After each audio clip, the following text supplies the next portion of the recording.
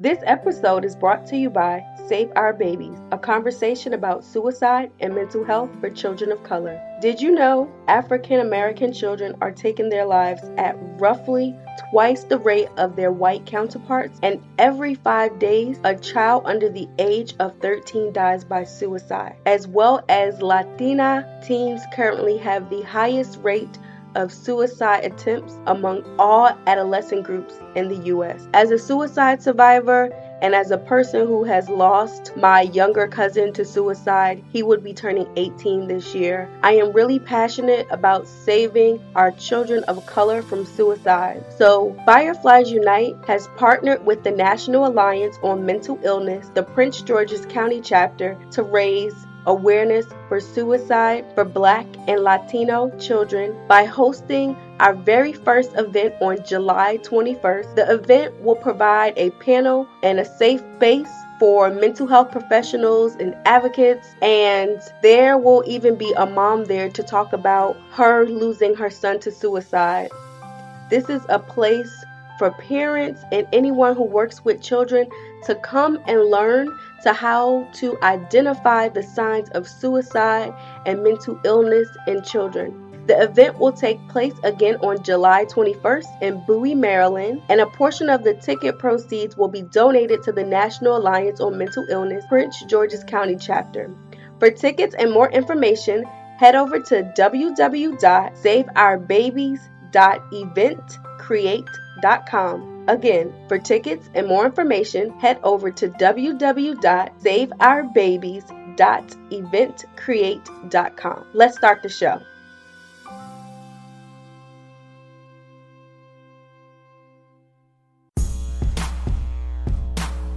Fireflies Unite with Kia, your weekly podcast from the perspective of individuals thriving with a mental illness. We are normalizing the conversation about mental health within communities of color to foster mental wellness and empowerment.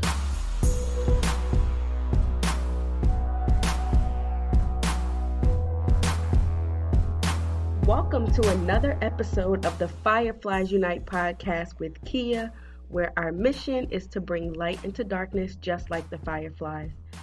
So, y'all, I just realized that last week's episode, after I listened back to it, because I do listen to the episodes in the car, even though I edit them and listen to them countless times while editing. But last week when I listened to the episode, I sound really low and the music sound like it was over my voice. So pardon me for that, y'all. I am, again, like I said, always working to make the podcast a better experience. I'm always open to feedback, constructive criticism as it pertains to the podcast, because I want to make sure that it is an enjoyable experience for you, that you get the information and the resources that you need. So I hope that I just wanted to let you know that I do pay attention. I see everything that you guys write. I appreciate the comments, and I appreciate y'all for often sliding in my DMs or tweeting me. I really, really do appreciate it. I've gotten nothing but love and support from the podcast, and I just wanted to let y'all know I'm always doing my best to make the podcast better. So last week we spoke with Kaylin, and she talked about her battle with bipolar disorder and her family's history of experiencing mental illness, and she also came to drop some gems on essential oils, as they have great benefits for your mental health. So if you did not listen to last week's episode, I encourage you to go back, and if you did listen to it, then share it with a friend. I love essential oils. I have a diffuser. I put it on every single night before I go to bed, and then I also have waterfalls and like waves and like the sound of an ocean and rain in the background when I sleep every single night. It's like my ritual. And so essential oils are great. I use them when I have a cold, peppermint and eucalyptus, and I mix it with coconut, and you can make your personal Vicks Vapor Rub. Well, it's not Vicks. It's much better than Vicks because Vicks has a lot of chemicals in it. So that's a very uh, great like natural way that you can use to make your own like chest rub. And so I love essential oils, and so I really hope that you got some information and that you guys start getting into essential oils because they have countless benefits. I shared also last week the book that you can get for essential oils, and you can just also go into Google and the University of Google. A lot of information will pop up for essential oils, and you'll see all of the amazing information. And I really pray that you all are doing well. Today we are really going to talk about a we're going to talk about a topic that is very necessary, and that is the difference between sadness and depression.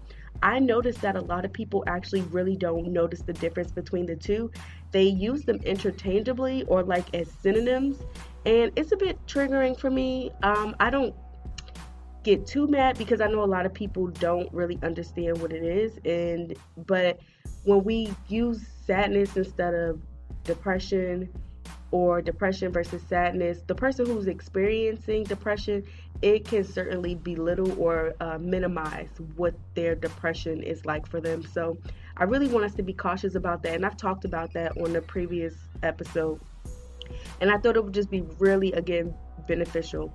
For those who do not know, depression affects 19 million Americans. And again, it is more than being sad. It is not the blues, and people can't just snap out of it. Believe me, y'all, I try. It don't work like that. And the findings show that women overall, regardless of race or ethnicity, are more likely than men to experience depression. But African Americans experience depression at higher rates than our white counterparts, and Black women also experience high rates of depression compared to the general population. But guess what? Black women are among the most undertreated groups for depression in the entire nation. That's a problem, which can have so many serious consequences on our community. And it's because in so many cases, we are holding the entire community on our backs. We often think we have to be strong, and I will be the first to tell you that you don't have to be strong all the time. Sometimes you could take that cape off, because it will be that cape that will choke the life out of you, because we feel like we have to do 50,000 things at one time, and we're neglecting our mental health. And battling depression does not make you weak. Like, yes, I have major depressive disorder, but am I weak? No. Am I uneducated? No. Like, it's just a part of my story. It is not my entire story. And for Black men are the most unemployed and incarcerated in the country. That's according to the census. And that's in cities. Chicago, Philadelphia, Detroit, and Baltimore is above 45%. And again, that's according to the census.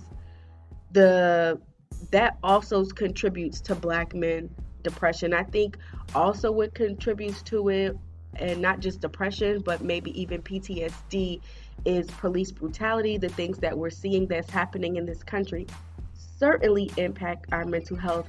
Men, also with the role of, I would say, men changing, because now women now could be the primary breadwinner in the house, where opposed to before, men were always told that they have to provide, they have to do this, they have to be the protector, they have to do certain things. And now we're seeing that there are now men who are stay-at-home dads. Now, that's not to say that they aren't the protector or they can't provide, but men can also provide in other ways. They can provide, again, by being at-home dads. And there are, again, some men who are in that role. And some men, especially in the Black community, they have a very hard time with accepting a woman being able to be independent or being able to have a successful career. And because society has deemed us to have certain roles, and giving the changes in society, a lot of those roles are changing. And I believe that contributes to depression as well. Of course, there are so many factors. It's very cumbersome. It's not one size fit all. You can't just say because of A and B, this is why depression exists, because there's so many factors that go into depression. It can be environmental, it can be genetic. So it's so many things, and so I can't sit here and say it's one, but those are some of the things that certainly come to mind. And to help me with this topic, I am joined by Dr. Amber Thornton. She and I met on Instagram or Twitter. Either way, we met on social media, and she is doing amazing work. Like, I know I always say that about my guests, but they are doing great work to dismantle the mental health stigma. And Dr. Amber Thornton, she is a licensed clinical psychologist, and she is a fellow podcaster. So shout out to Dr. Thornton. She is the host of A Different Perspective podcast. It's a podcast about mental health and psychological information for Black people and communities of color. She received her Bachelor's of Science in Psychology from The Ohio State University and her Doctor of Clinical Psychology from Wright State University School of Professional Psychology. Her clinical interests, they vary and include child and adolescent, college counseling, family systems, and the psychological impacts of complex trauma and diversity and multiculturalism. Dr. Amber Thornton, she is most passionate about providing mental health services to marginalized and underserved communities. Fireflies, can we welcome Amber, or should we say Dr. Amber Thornton? Thank you, Dr. Amber, for joining me on the podcast today. How are you? I'm doing good. How are you doing? I'm doing well. I'm really, really excited and just super grateful to just kind of talk with you because, you know, we kind of connected through social media. I've listened to the podcast. And so it's just always good to kind of like make the official connection through like hearing someone's voice or meeting them in person. And especially because I remember you tweeting something. And you tweeted about, you was like saying that depression and sadness weren't the same things. And I was over here like saying like she is preaching to the choir, especially I think for me, because there are so many instances where I see people use like depression on social media. Like they'll say things like, I'm so depressed because my TV show isn't coming back on, or girl, it's like it's so triggering for me because it belittles my experience, especially when I've been like hospitalized for a suicide attempt. And you know, when I had my episode, I was like, when I was forced into the hospital, like I didn't know what day of the week it was. I didn't know what time it was. Like I was really out of my mind, for I guess lack of a better word. And so I do my best to be really understanding because I know people say things out of just not being educated. They simply don't know.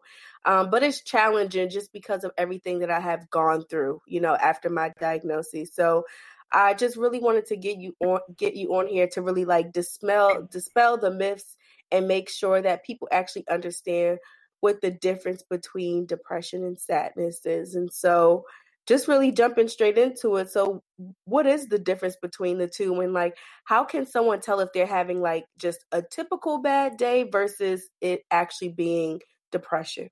Right. Well, you know, there are a lot of different ways that you can tell the difference. But the one thing that I always say is if you are sad, you're usually sad about something, right? Like the example you just said, like someone's TV show not coming on. They're sad about this particular thing. But with depression, a lot of times there isn't really one particular thing. It's either a mood about a lot of different things or really everything. It's like this diffuse feeling that there's no one thing you can pinpoint like, oh, I feel this way because of this. So that is one way. But also, like you just said, too, you know, someone having a bad day is very different from depression because when we look at depression and looking at the symptoms and the timeline, depression, the duration for depression is at least 2 weeks. So if you woke up on the wrong side of the bed this morning or you felt sad about a TV show, but then you felt better the next day, that's not depression. That's sadness or something else that's more fleeting. But depression is a lot long-lasting. But also another thing, too, that I don't think people realize is sadness is only one symptom of depression. With depression, there are so many other symptoms. And sometimes people can have depression without actually feeling sadness. There are other symptoms that go along with it. So, again, like you said, there's not a lot of education. And so because of that, people conflate the two of sadness and depression, but they are really, really different. Yes. And I think that's one of the most important things. You hit it like right on the nose. As far as sadness, you usually can pinpoint it, but with depression, you usually can't. And in my experience, I didn't even know that I was depressed. When I was diagnosed, I was actually in denial. I kind of knew, but I was like, nah, I'm not depressed. Like, because I felt like there was nothing for me to be depressed about. Like, I was like, I just got my master's degree. I was like, I just recently started a business. I was like, I'm having all of these awesome opportunities. Like, what is there for me to be depressed about? And I felt bad, when I got the diagnosis. But at the same time, I remember moments throughout my childhood of having this very like empty feeling or just being suicidal, to be honest. I just had moments of being suicidal throughout. I realized looking back that a lot of times I would have that, feel suicidal around the time like when my mom would get into a fight with my sibling's dad, with my mom being in an abusive relationship. So I do believe with experiencing that trauma and watching your mom be verbally and physically abused, I know that has contributed to my depression and me not getting treated ever since I was like maybe 12 or 13 when it first started happening. I didn't see a therapist until I was like 24. So that's 11 years of not getting any help. So I was like, okay, there's something more that has to be going on with this, because if every time I feel, and I realized like as I became an adult, my brain, it would automatically go to like suicide anytime like I became like overwhelmed with life, or if there was like, there was like so much going on and I couldn't handle it. That was like a automatic, I guess, response that would happen internally for me. And I didn't realize that wasn't normal until I started going to therapy. And my therapist was like, well, why is it that, your brain automatically goes to the extreme, And so I think it's really important that people understand that it is just not, it's not always just because of one particular thing. So I was really glad that you said, so a person television show or the store running out of your favorite chips is really not gonna, you're not really depressed. So I'm glad that I have a mental health professional to vouch for me. Exactly. And even just asking you, can you talk a bit about like how much of trauma is even rooted in depression, and even define trauma for people who don't know what it is? I'm glad you mentioned trauma, because as you were talking, I was just thinking like trauma. Like there was so much trauma that you just referenced, and I wanted to make note of that, because I think, like we just said, sadness is about being sad about something. And I could see maybe someone might be listening and thinking, well, she was sad about the situation with her parents, and what is that? And so I would say that was trauma. There might have been some trauma that had went on with seeing the things happening with your parents. And when trauma isn't addressed and isn't treated properly, that then can definitely contribute to depression. So with trauma is I like to explain it to my clients as like a mental or emotional assault. It can even be a physical assault, but I think I like to bring up the mental or emotional part, because with physical assault to the body, or when our bodies are hurt, we can easily see that there has been some sort of trauma, but we forget about the emotional and the mental assaults that happen. So like if we are in a emotionally abusive relationship, or if we witness our parents' domestic violence, but we ourselves were never physically harmed, we can still be traumatized by those experiences emotionally. And so with that, that trauma, if it's not treated, if it's not addressed, it leads to feelings of overwhelm. It can lead to you being more fearful. It can lead to anxiety about relationships or certain things that might trigger memories of the trauma. And so again, if these things aren't addressed, they definitely easy roll right into depression, and then you're dealing with another problem. Yes, especially, because a lot of times people don't even realize that they've experienced a trauma. They're just kind of going on with their life.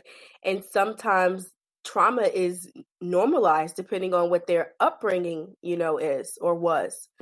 And they wouldn't even put two and two together, because I remember having a conversation with my mom and telling her how it, how me experiencing that, how it impacted me.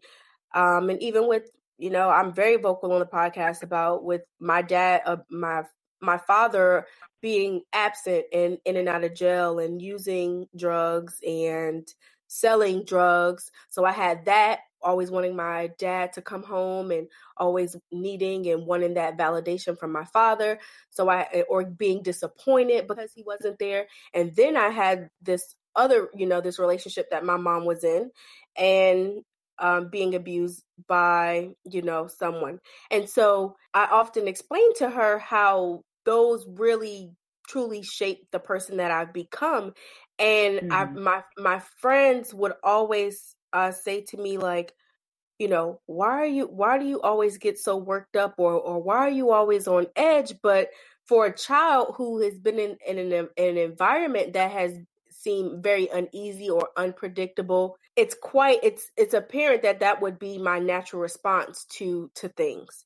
So exactly. it's it's taken a lot for me to get to where I am, doing the work in therapy. And so I think I actually want you to, I'm going to ask you the question as far as the biggest misconceptions about depression, and why do you think depression is so minimized and people don't actually understand the severity of it? They just think someone can just suck it up or get over it, or it's not that big of a deal. Like, where do you think that comes from?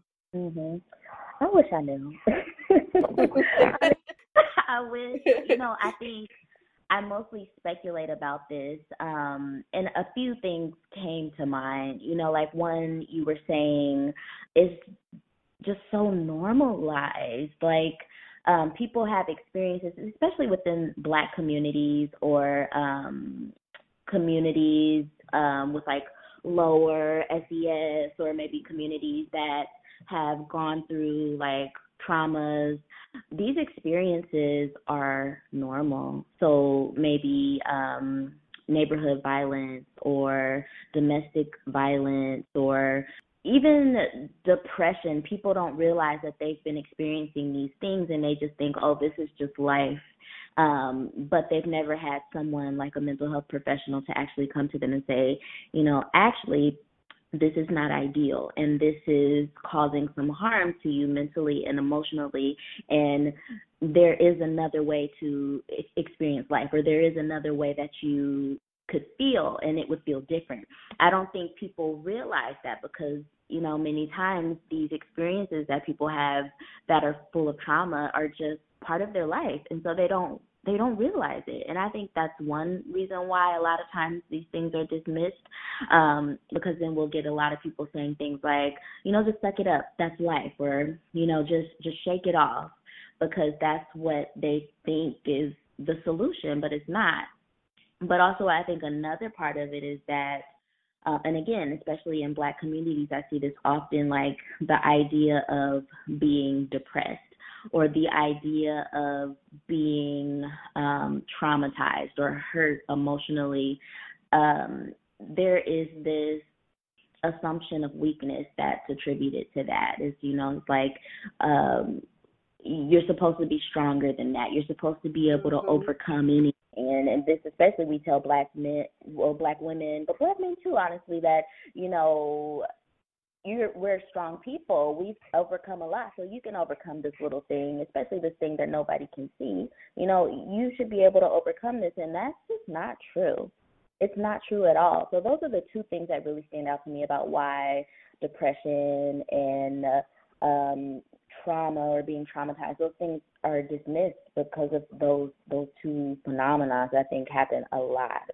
Yes, absolutely, especially in our community because we've been traumatized from the moment we were stripped of our culture and forced to take a new culture on and forced to work and being taken, our families being ripped apart back from slavery. And it's just, we have a history of trauma just in this country as a whole. And so we're so used to it. And I'm pretty sure that you have learned and you've seen in your line of work that trauma can be generational, like it can be passed down. And that's what people don't actually realize. Like, and people will say like, "Oh, girl, that happened to me when I was a kid." Like, and this is how I handled it, and I turned out fine. And the question that I propose is, did you really turn out fine? Like, Right. because it's like everything that we experience in life, it truly does shape the person that we are and how we navigate the world, how we view the world, how we manage our relationships or don't manage our relationships. Like it truly does shape us. And I think about that. And there was even I went to a mental health conference that was taught by a mental health professional who was she's also a minister, and she was talking about how science has even shown that trauma can actually, not only does it alter the chemistry in your brain, but it could be passed down through like birth, and those are things that I think people kind of negate because we're just so used to it. Most definitely. There's a really good book by Dr. Joy DeGruy, and that's DEGRUY, Post-Traumatic Slave Syndrome. And in it, she just talks about the just phenomenal amounts of traumas that Black communities have gone through, starting with being stripped away from their homelands and ripping cultures from them, being separated from families, and then moving into slavery for so many years. And then after that, still being traumatized and abused by society. And never at any point was there any mental health support or any mental health professionals to come in and do any recovery. And so that trauma, those experiences of trauma have just continually been embedded into our culture, our Black culture, and our parenting practices, and in the way that we do our relationships. And it is just embedded into us. And of course, it makes perfect sense to me how that can then be embedded into our DNA and into our genes, and then passed down to our children and our grandchildren genetically, but then also just socially, in the way we raise our kids, in the ways that we interact with each other. Stuff is continually passed down. So trauma is passed down in so many different ways. And I'm glad you referenced that as the intergenerational trauma. We see that with all communities, but in that book, it's talked about in reference to Black communities, but also there's a lot of research done with like Holocaust survivors and intergenerational trauma, but then also with Cambodian families. There's so much research done on how trauma is continually passed down, and if it doesn't stop, it'll continue to be passed down. And so that's why it's really important, for at some point, for somebody in the generation to just be like, hold up, I'm going to go to therapy and I'm going to get some of this worked out so that so much of it isn't continually passed down.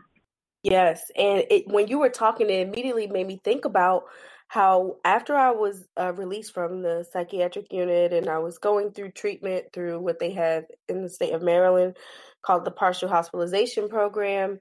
And I remember talking to my paternal grandfather, and I was telling him what happened. And I said, I was forced into the hospital because, I tried to end my life and I wasn't eating, I wasn't sleeping, or I would sleep too much. There was like no consistency.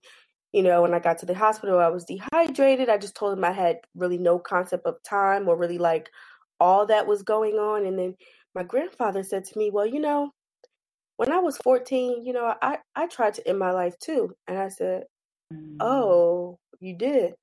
And then he said, yeah. And then he just said, but you'll be fine or whatever. And that was the end of it. And it made me think about, I said, so why aren't we having these conversations much sooner? Why wait until I have this experience and tell me? And then he also told me, he said, oh, well, your uncle, we just recently had to force him to be committed into the hospital because he has schizophrenia. And I said, so you mean to tell me there's a line of there's mental illness that's happening in the family and no one's talking about it? And that's the problem. We don't talk about it because it's like, oh, that's just crazy such and such, or, that uncle or that aunt or that cousin or whoever that is, they kind of stay in the back room to themselves. And someone was talking about, what they used the perfect example of, you remember the movie Soul Food? Mhm. And they were talking about how they think it would be safe to say that Uncle Pete was experiencing some type of mental illness because he never came out. And Yeah. I was like, you know what? That's a really good point. I never thought about it. We never actually saw Uncle Pete, but people kind of cared for him. They just they made sure he ate. They still talked about him. He existed, but it was just like, that's kind of like what we do. We just kind of navigate and maneuver through life. And we know that the person who's mentally ill is there. We'll take care of them the best that we can, but we really don't talk about it. And I think, what if we start having the conversation about suicide or mental health um, early, and you introduce it to your family early, so that way they know what to do, they know what resources are available. And because we are quick to talk about no sex before marriage or the birds and the bees, whatever you want to call it, but mental health is not a part of that conversation. So it's Mhm. always very interesting to me. Yep. I wish that we would have the conversation more, because then it could just be a normal conversation. Like, I think we would benefit so much, and our children would benefit so much if we normalize these conversations in the family, and especially if these things are happening anyways. Like you said, I think you said it was your grandfather talked about the experience of wanting to end his life. It would have been amazing for y'all to have this talk before you try to end your life, you know? And I definitely can resonate with the part of like, I think this happens in a lot of families, but I always say Black families just because that's my experience. There's always that, old Uncle Joe or, crazy Aunt May, whatever. And we always just say, they're just crazy, or they just, in their own place or whatever. But if we really, really look at it for what it really is, it's likely that these people that we love and care for, but that we kind of dismiss as being crazy, there's probably some sort of mental health condition that has gone untreated and unaddressed because we don't talk about it, or because we don't see it in that way. I have a uncle in my family too, similar. He doesn't really go or leave the room or leave the house. And, I've talked to my family many times, like, I think this might be this, but for whatever reason, there's this block or this resistance to that type of conversation. And so I think I see that happening so much. And it's really amazing to me. But I never thought about the social wrestling. Like, of course, it makes so much sense. Of course there was something going on with Uncle Pete. Yeah, and it's like, yeah, so when you think about, just kind of the whole, the purpose of the conversation is like of depression, that Mm-hmm. could be Uncle Pete could have very well been going through a depression, because when you see about he was very much so isolated. We never heard him talk. And I think about when I was in, going through my depression, I was barely talking to anyone. I really didn't eat. I did not take a bath. So y'all know a girl was funky. Yeah, like when I think one of the things people can, when they think about trying to decipher the two, is with depression, there's usually a change in like behavior. So if you happen to, you notice that a person who was, for instance, maybe I always went to I went to my favorite gym class on Tuesdays, and then you notice, okay, well, she hasn't been going to her gym class She's been calling out of work a lot. When you start noticing a change in behavior, those are usually kind of signs to look out for if the person's being really isolated and secluded. With sadness, I mean, you could be secluded, but you usually like come back around, you know? Exactly. And so I think that's really what people kind of have to decipher now.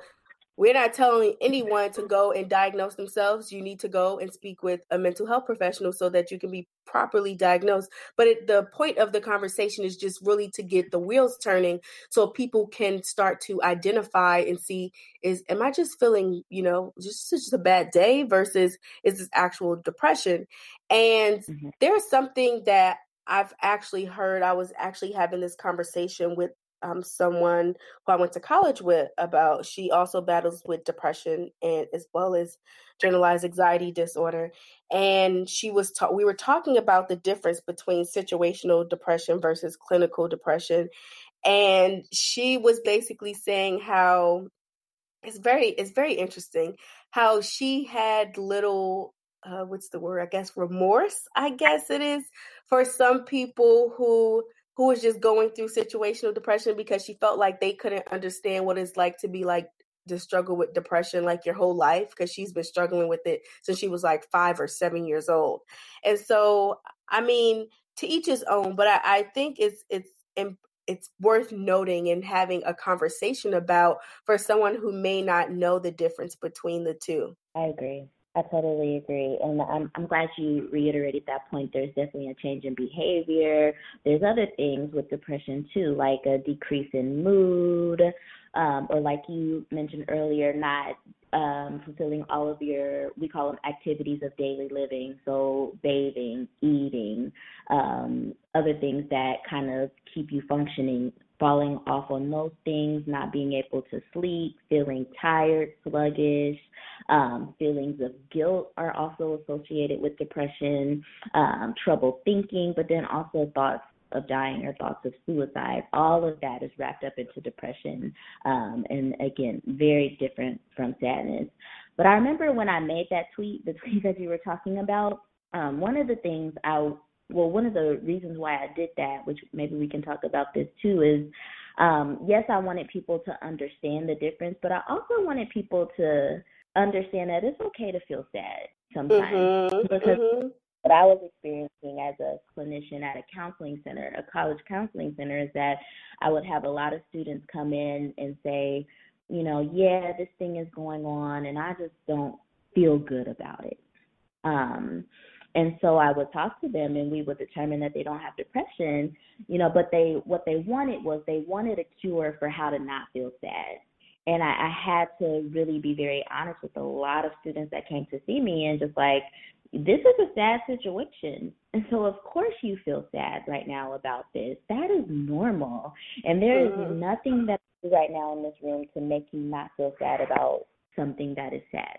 I had to do a lot of normalizing of the emotion of sadness, and that sadness is a healthy part of life, and, that life can't always be happiness, or life, it's unrealistic to think that, when unfortunate things happen in our lives that we're not going to feel sad about it. It's an uncomfortable feeling, but it's also a very necessary feeling. And so I remember me being in that space and kind of being frustrated, like, I just wanted to shake people, like, it's okay to be sad. It's part of life. And so that's something I think about a lot too. And that's true. What you said as far as like sadness is completely fine. We would never want someone to think that because they're not clinically depressed that their sadness isn't valid.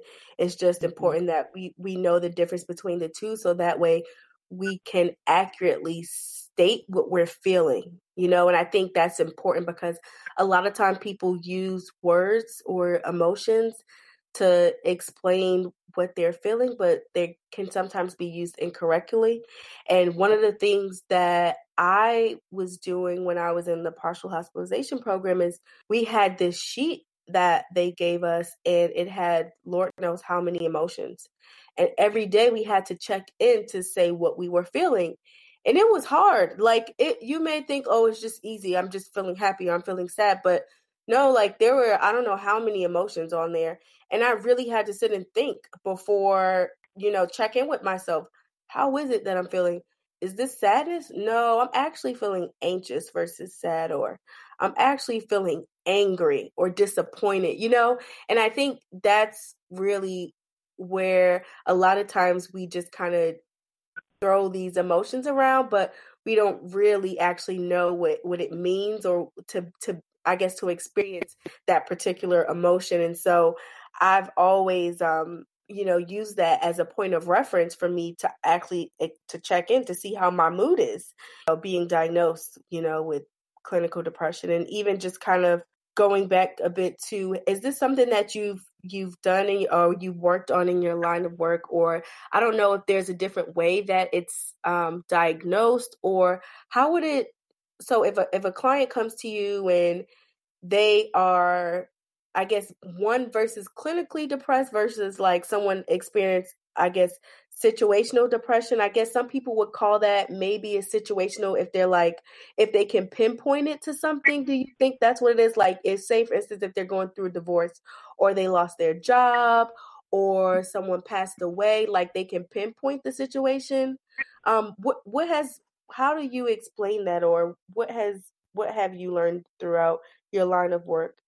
So so honestly, in my line of work, I don't use the term situational depression at all. I don't use that often. One, because a lot of times if I'm going to diagnose, I stick to, when as a psychologist I use the DSM, I forget the Mm-hmm. terminology, but you know what I mean, the Yes, the DSM. diagnostic. Mm-hmm. Mm-hmm.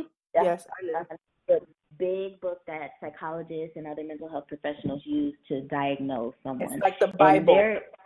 exactly, it's like the Bible of mental health conditions. And it's not the only one, but that's the one that psychologists tend to use a lot. And in there isn't something called situational depression. It's and there's not even like clinical depression. That's not even a correct term, but we use that a lot.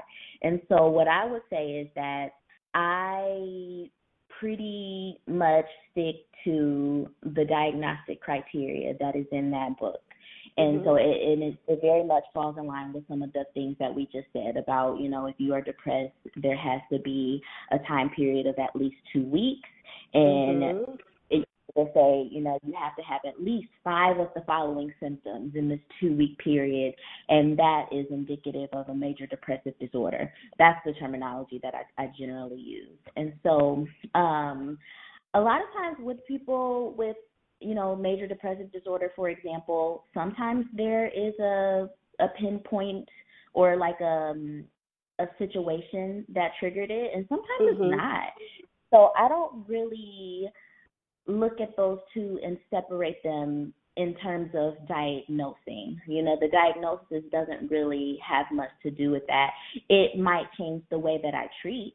Like, for example, if I have someone who comes in and I give them major depressive disorder and they say, yeah, there's nothing that triggered this, there's nothing happening that made this happen, then my treatment approach might be a little bit more helping them to learn strategies of how to implement things into life that could bring more happiness, or it might involve doing some things that can help them to change their perspective a little bit on life. But if I have another client who's coming in and there's a situation like a divorce or a breakup or whatever, and they still meet criteria for major depressive disorder, then I might change my approach and focus a little bit more on the situation. So it doesn't necessarily change the diagnosis, but it'll change how I work with them in therapy, if that makes sense. Yes, it does. It does. It does. Thank you for explaining that. Yeah. But also, too, I think it gets tricky and complicated. Sometimes there might be someone who they might meet criteria for major depressive disorder, and they do have a situation, and sometimes that situation is really important because it can tell me more about the diagnosis. Like if they tell me, oh, the situation that triggered this is that my partner physically abused me and then that led to a fight, then that makes me think, okay, is this not only depression, but is there some trauma? Do I need to be looking at post-traumatic stress disorder? Or do I need to look at acute stress disorder? So it is important to know if there's a situation, but in terms of thinking about depression and the diagnosis of the depression, it depends on whether that will change the diagnosis or not, but it definitely changes the treatment approaches.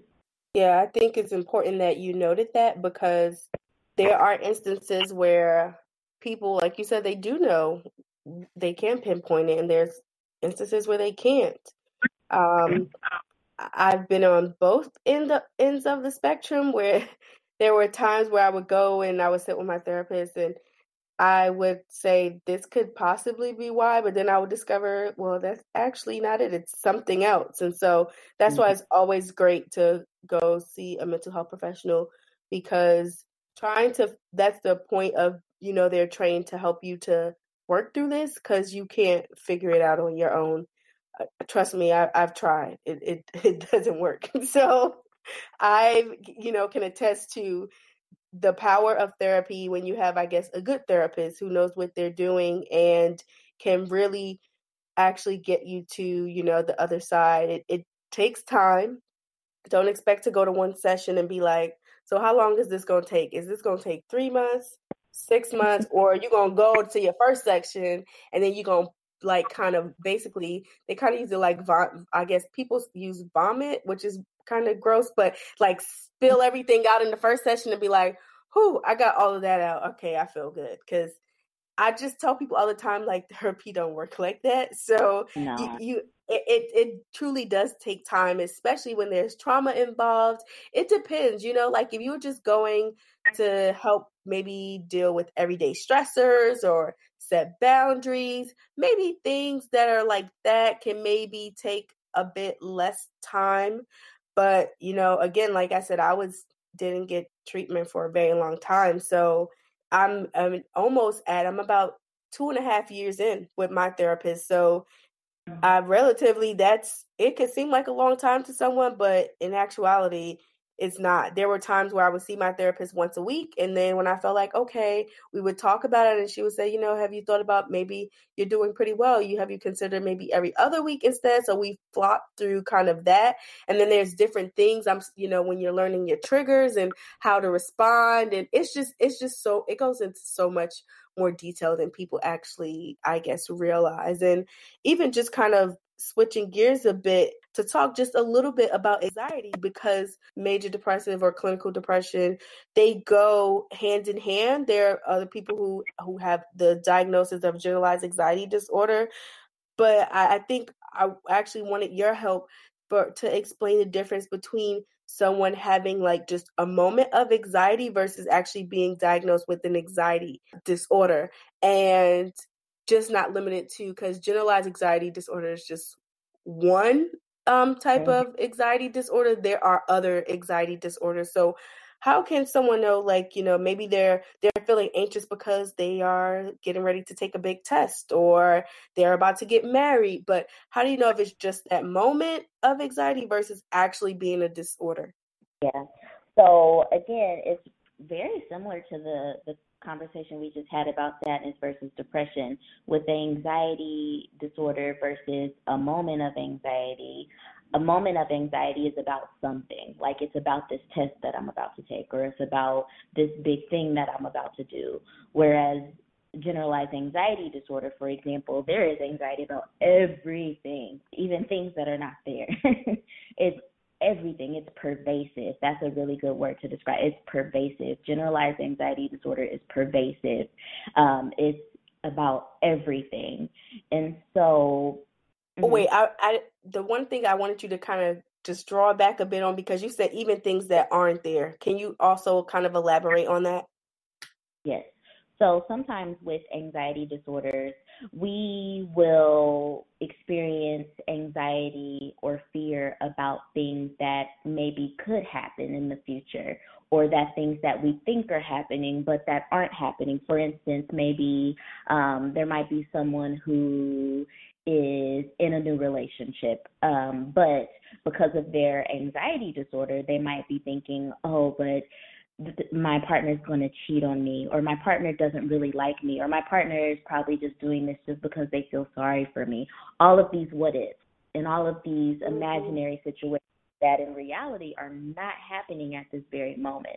And so there's a lot of anxiety about things that are not really happening, or that maybe they could happen in the future, but there's no way for us to know if that is really the case. So there's a lot of time spent with entertaining the what ifs of our lives, or entertaining the different scenarios of our future that could happen or might not ever happen.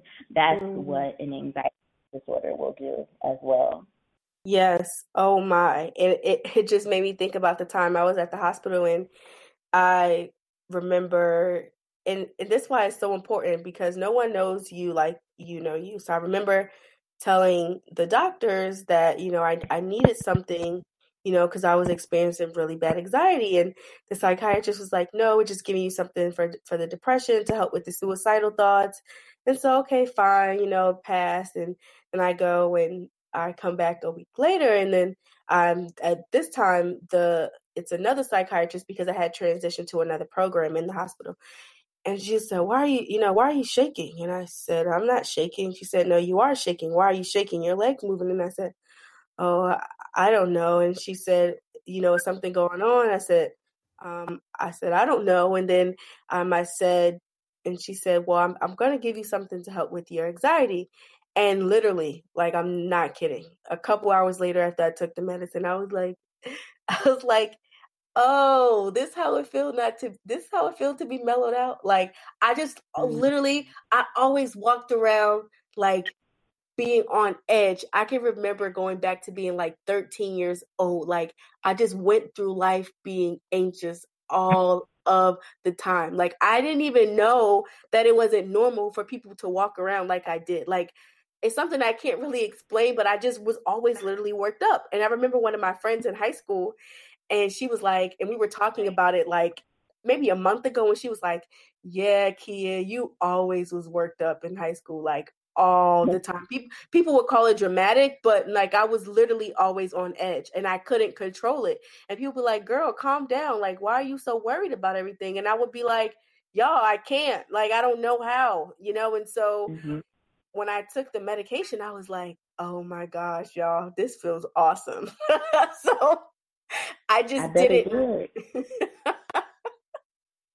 So, but that helped with the symptoms. And then now in therapy, now I'm able to like have strategies to help with that. But before, my therapist even said, she said, Takia, I can't help you. And, I think that you will make more progress if you were to get some assistance from medication, because your anxiety and depression is so bad that you can't even make any progress in therapy. Yep, exactly. And I'm so glad you mentioned that, because so thinking about my clients that have had generalized anxiety disorder, it just hit me that they have been some of the more challenging cases initially, because a lot of times people with generalized anxiety disorder, they don't realize it. They just know that they are but they think that's normal. And so, the mental health professional is trying to explain to them, like, this experience that you've always had, it's not something that has to be. There's another way. And so there's a lot of resistance to the idea of taking medication for generalized anxiety disorder, again, because I think in like popular culture or in society, we kind of just think of anxiety as like this thing that you can just shake off, or just go relax, go sit down somewhere. But it's not. And with generalized anxiety disorder, I think that people have the most success when they're taking medication, to be very honest, because even in therapy, I've had to tell a client, like, look, I can't do anything with you right now because your anxiety is so intense that you're not even taking in the strategies that we could be working on. And so we need something to bring you down to another level, so that you then can take in some of the strategies that we can learn in therapy together. But yeah, I've had so many people who finally were open to medication for generalized anxiety disorder, and they said the same thing. They just said, oh, wow, I feel so much better, and I had no idea that there could be another way to feel, because they had been walking through life feeling so uptight and so tense and so irritable, so on edge, and they didn't even realize that wasn't the experience that they had to have. It's so Mm-hmm. interesting. Yeah, man. I was like, when I realized the medicine was kicking in, I was watching TV and I was like, it was probably, I've never, done marijuana, so I don't know what it's like to be high, but I just had a moment of like, yo, y'all, this is awesome. Like, because I just didn't know. So it isn't, and I remember actually a friend of mine saying like, girl, just smoke some weed and you'll be fine. But I'm like, well, to each his own. I can't tell, because some people can say that it very may well work for them. But I also know that for me, that wasn't something that I wanted, that wasn't something that I wanted to do. I was like, let me just try to work with, my therapist and the psychiatrist to kind of see if this will kind of help mellow me out. And now, I always say my goal is not to be on the medication for the rest of my life. And I do have, working with my doctors and my therapist to help me get to the point where I have the things in place so I can make sure that I'm comfortable and kind of weaning me off, because I did have an incident where I stopped taking my medication and then it went downhill from there. Anxiety was through the roof, and then I was back into a depression. And so it is, I can attest to say that medication does work. And I was very, very resistant. I was so resistant the first time. I was like, no, why do I have to take something to make me feel normal? Like, I can do this on my own. But then I realized, actually, in my case, I couldn't. I was just struggling all the time. And so I realized a lot of that through therapy. A lot of my anxiety was built in. I didn't know when, like, my mom, or I'll call him my siblings' dad, would like get into an argument or into a fight. So that left me feeling very tense. So that meant that feeling that I started experiencing as a child within the house, I carried those emotions and that experience even outside of the house, like in school and in relationships. And it just kind of trickled down into every single area of my life. It wasn't until therapy that I was like, oh, that's where that stemmed from.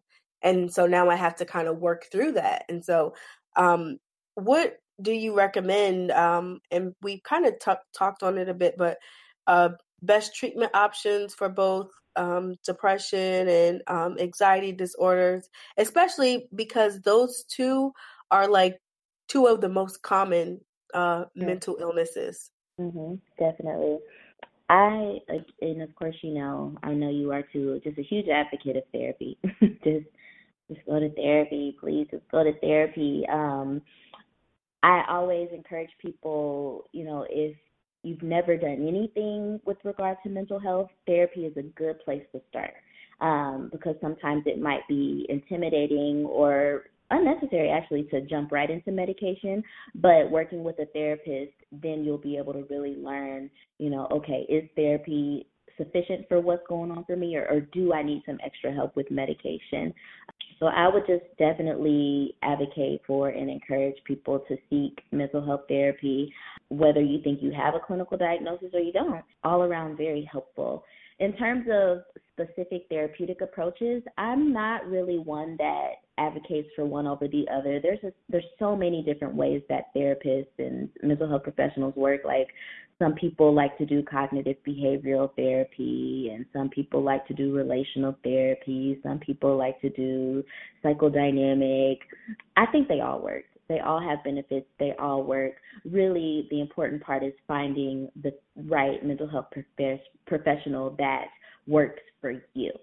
And so it's not necessarily about their approach, but more so, does it feel comfortable? Does it feel comfortable to sit with this person? Does it feel comfortable to be here? And not comfortable as in like everything we're talking about feels good, but do I trust this person, or do I feel like this person is knowledgeable, and does this person want to get to know me? That's what I mean when I say, does this feel comfortable?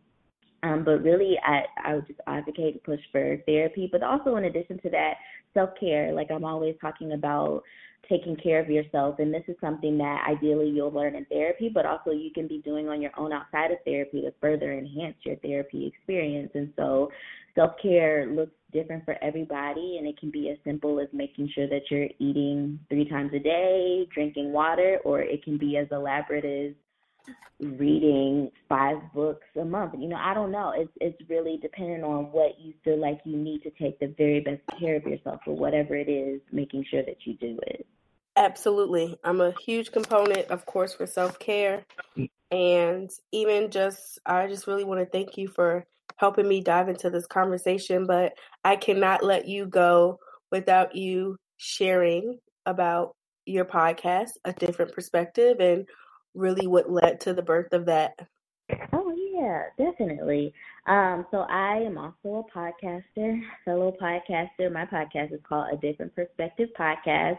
I've been podcasting for about a year and a half now, I believe. And I started it, I guess, right when I first got licensed as a psychologist in 2016, early 2016. And it really was, one, because I had a lot of time on my hands, but two, I wanted there to be a space for Black people and communities of color to receive mental health information from a mental health professional, but also a way that it wasn't so technical, it wasn't so clinical, just regular, and so that was what that was. But also, I've said this before, and I have it on my website, it was a place for me to make space for my voice, because in the mental health profession, well, in psychology specifically, as licensed psychologists, only 5% of psychologists identify as Black or African American, and about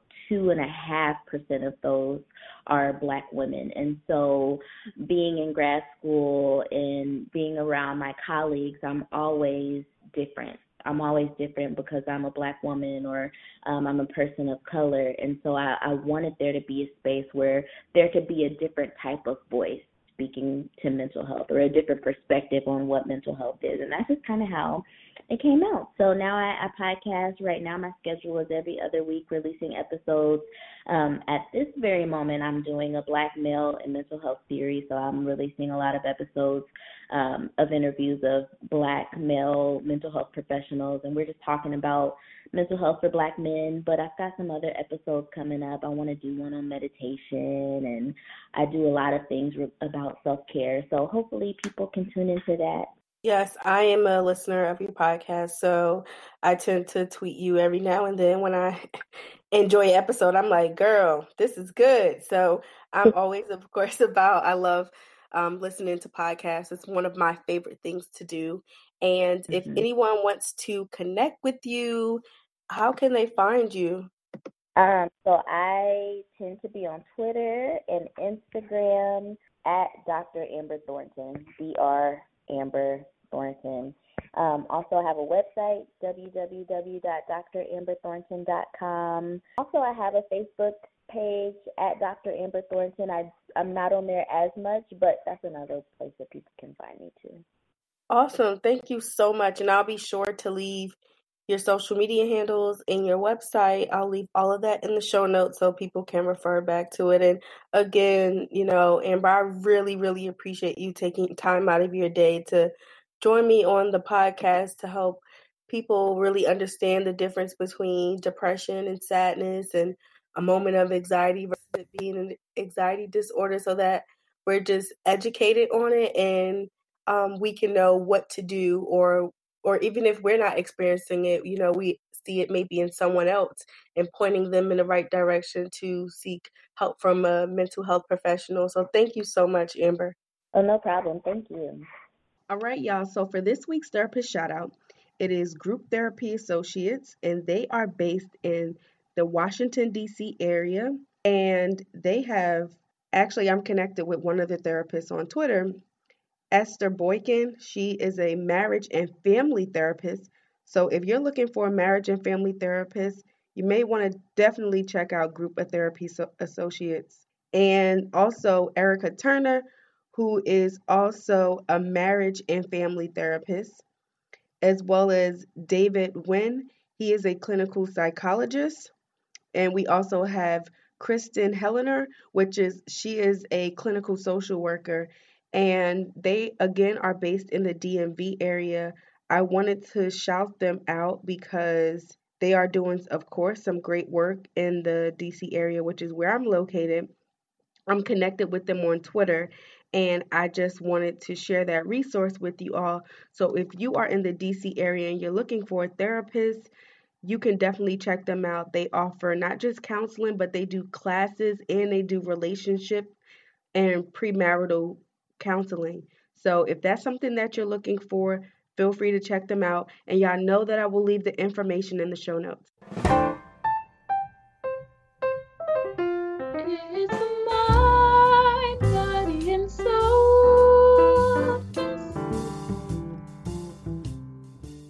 So for this week's Mind, Body, and Soulness segment, I have a resource that I want to share with you all. Y'all know I'm huge on dismantling the mental health stigma. It's what my life mission is.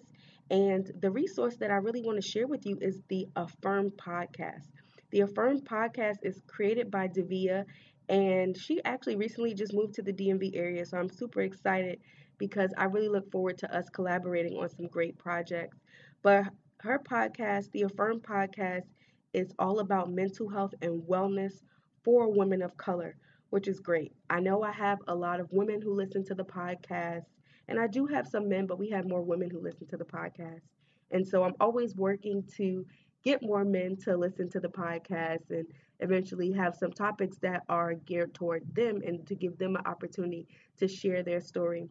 But since there are so many women who listen to the podcast, I wanted to share that resource with you so that you can not just tune into my podcast week after week, but again, you can listen to the Affirm podcast.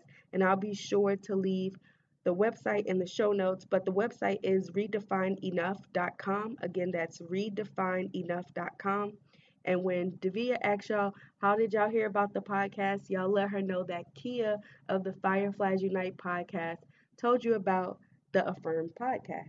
All right, y'all. So for announcements, we are, a week and a half away from Save Our Babies. And I wanted to encourage you that if you are not in the DC area and you cannot attend, but if you're able to make a donation by purchasing a ticket for $15, a portion of the proceeds will be going to the National Alliance on Mental Illness, the Prince George's County chapter. And I know that some of you who listen to the podcast are not in the DC area, but if you really wanted to find a way to help and contribute to dismantling the mental health stigma and also helping with resources to support those with mental illness, you can definitely purchase a ticket, and someone who can't attend or they don't have the money, that ticket can go to them, but that money will also be donated to the National Alliance on Mental Illness. So thank you so much. Oh, so I forgot. I wanted to let y'all know that I did not forget about the book club for Jennifer Lewis's book, as she struggled with, her book title is The Mother of Black Hollywood, and there were a few of us who read the book. I actually have 2 people who I'm working on coordinating with their schedule so we can actually talk about it. So that was the purpose of us reading the book. One, because she struggles with bipolar disorder and sex addiction, which we've actually had episodes on. So feel free to check that out. But I just want to let y'all know I did not forget about us discussing it on the podcast. It's just really hard trying to coordinate it with everyone's schedule, but that will be happening, so stay tuned. I also want to send a huge thank you to every single person who signed up and auditioned for This Is My Brave. We had a lot of auditions.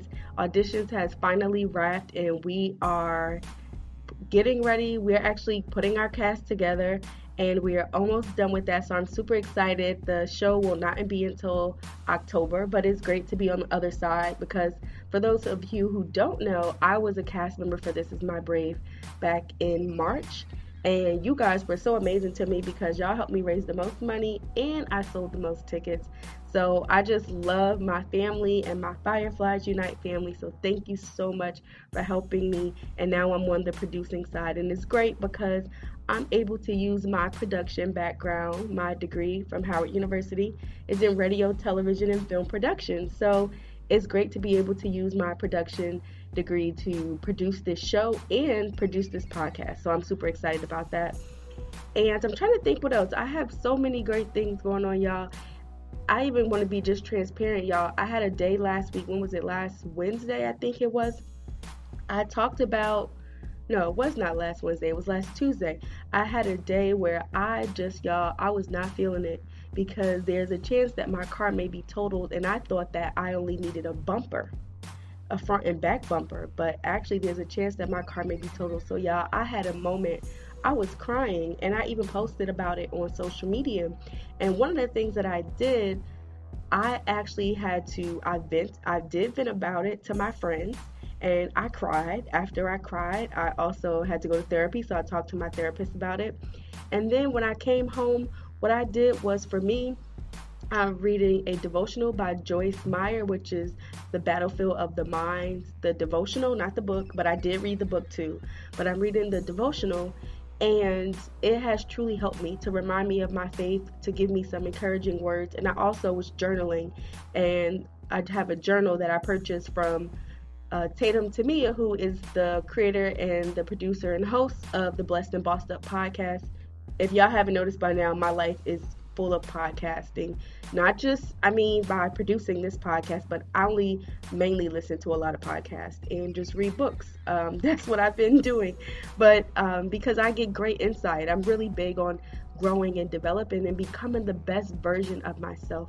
I want to be the best that I can be mentally, physically, and spiritually. And so I just try to make sure everything that I'm listening to, I'm watching on television, which I really don't watch too much of, and the people that I'm surrounding with is benefiting my mental health.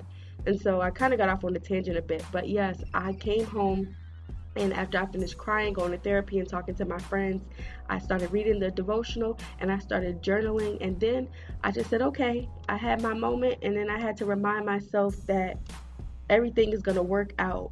Even if it doesn't work out how I want it to work out, it's going to work out in my best interest, because that's what I believe.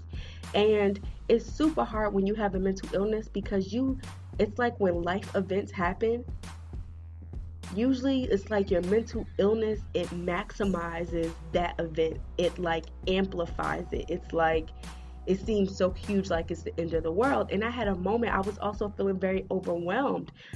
I'm currently pursuing a certification. I'm, working on this podcast. I have been sick. I was in the car accident. I'm producing the Save Our Babies event. I'm producing the This Is My Brave show. I'm also a communications consultant, so I have 2 clients that I work with. So y'all, I work a lot of hours. I work way more than 40 hours a week. And I just started crying because I was so overwhelmed. But then I had to shift my focus, because Patrice Washington, we've had her as a guest on the podcast, and she talked about what you magnify, magnetize. And what she means by that is the thing that we focus on, it's what's going to get bigger. Like, because we're feeding so much energy into it. And that energy that we put out there, I truly believe the energy that we put out comes back to us. And so I don't say this to say that we can't have our moment. Yes, we can have our moment. We can cry, we can scream, we can shout, we can be angry. It is okay to do those things because we're human. Like, we have to get it out. I'm not saying not to do that, because I certainly did it, but we can't stay there. We cannot stay there. And so if you find yourself not being able to like get over something, or you find that this thing is lingering over your head, you can't get it out your mind, and it's preventing you from eating, it's preventing you from going to work, it's stopping you from getting things done, it's interrupting your daily activities, then you might want to go see a therapist. You might want to check out a mental health professional. While I knew that therapy was working for me because I had the moment, and after I had my moment, I let it go. typically before I was in therapy and actually really active in my treatment, y'all, things I would literally hold on to things for months, sometimes years. I occasionally I do occasionally still have things that I hold on to, but for the most part, I don't hold on to as nearly as much as I used to before.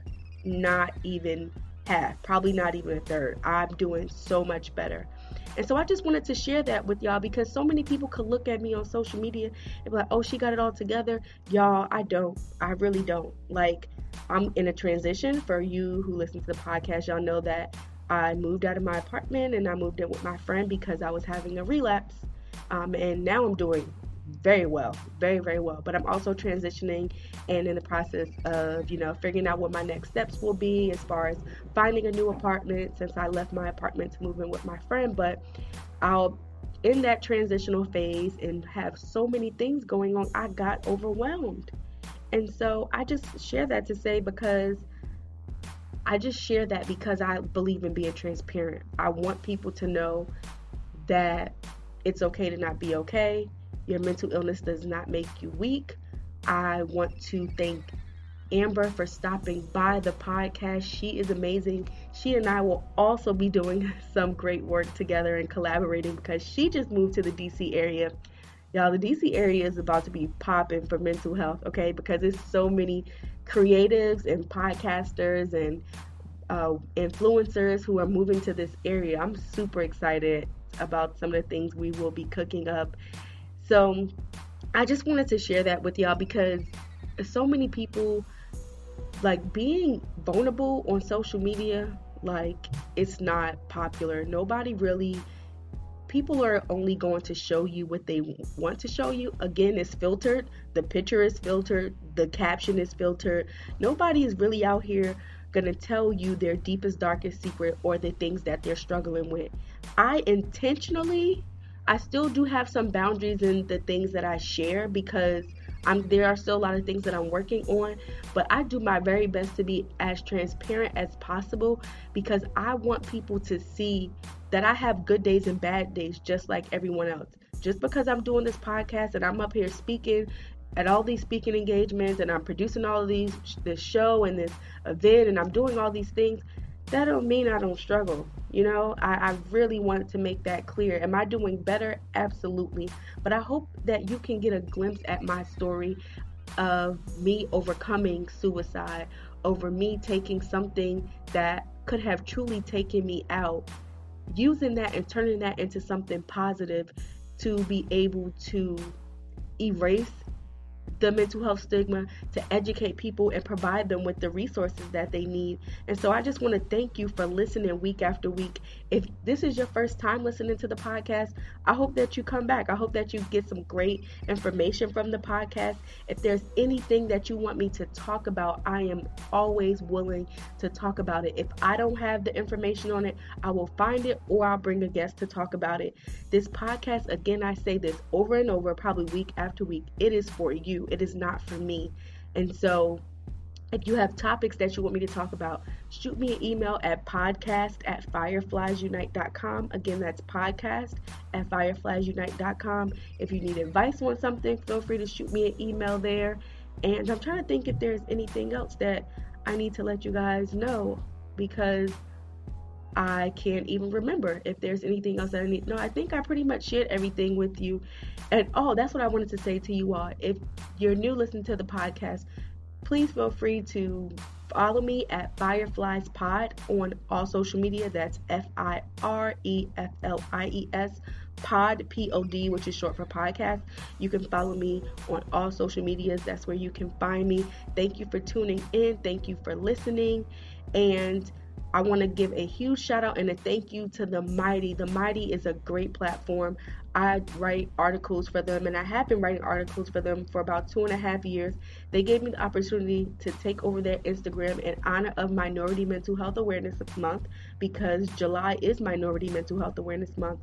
And I was able to share my story. I was able to share the things that I'm working on for Save My Babies and the podcast. And I was really able to show the community what I'm doing for the Mighty community to show them what I'm doing for communities of color. So I want to give them a huge thank you for giving me the opportunity to be a part of their community. So thank you so much to the Mighty. I pray that you all have a very blessed week. Y'all know I'm always sending y'all positive vibes, and I want y'all to continue to use your light, be the light in darkness, and to continue to help me dismantle the stigma by telling people about this podcast, sharing my story, or even sharing your story or the stories of loved ones. I'll talk to you all next week. Thanks for listening.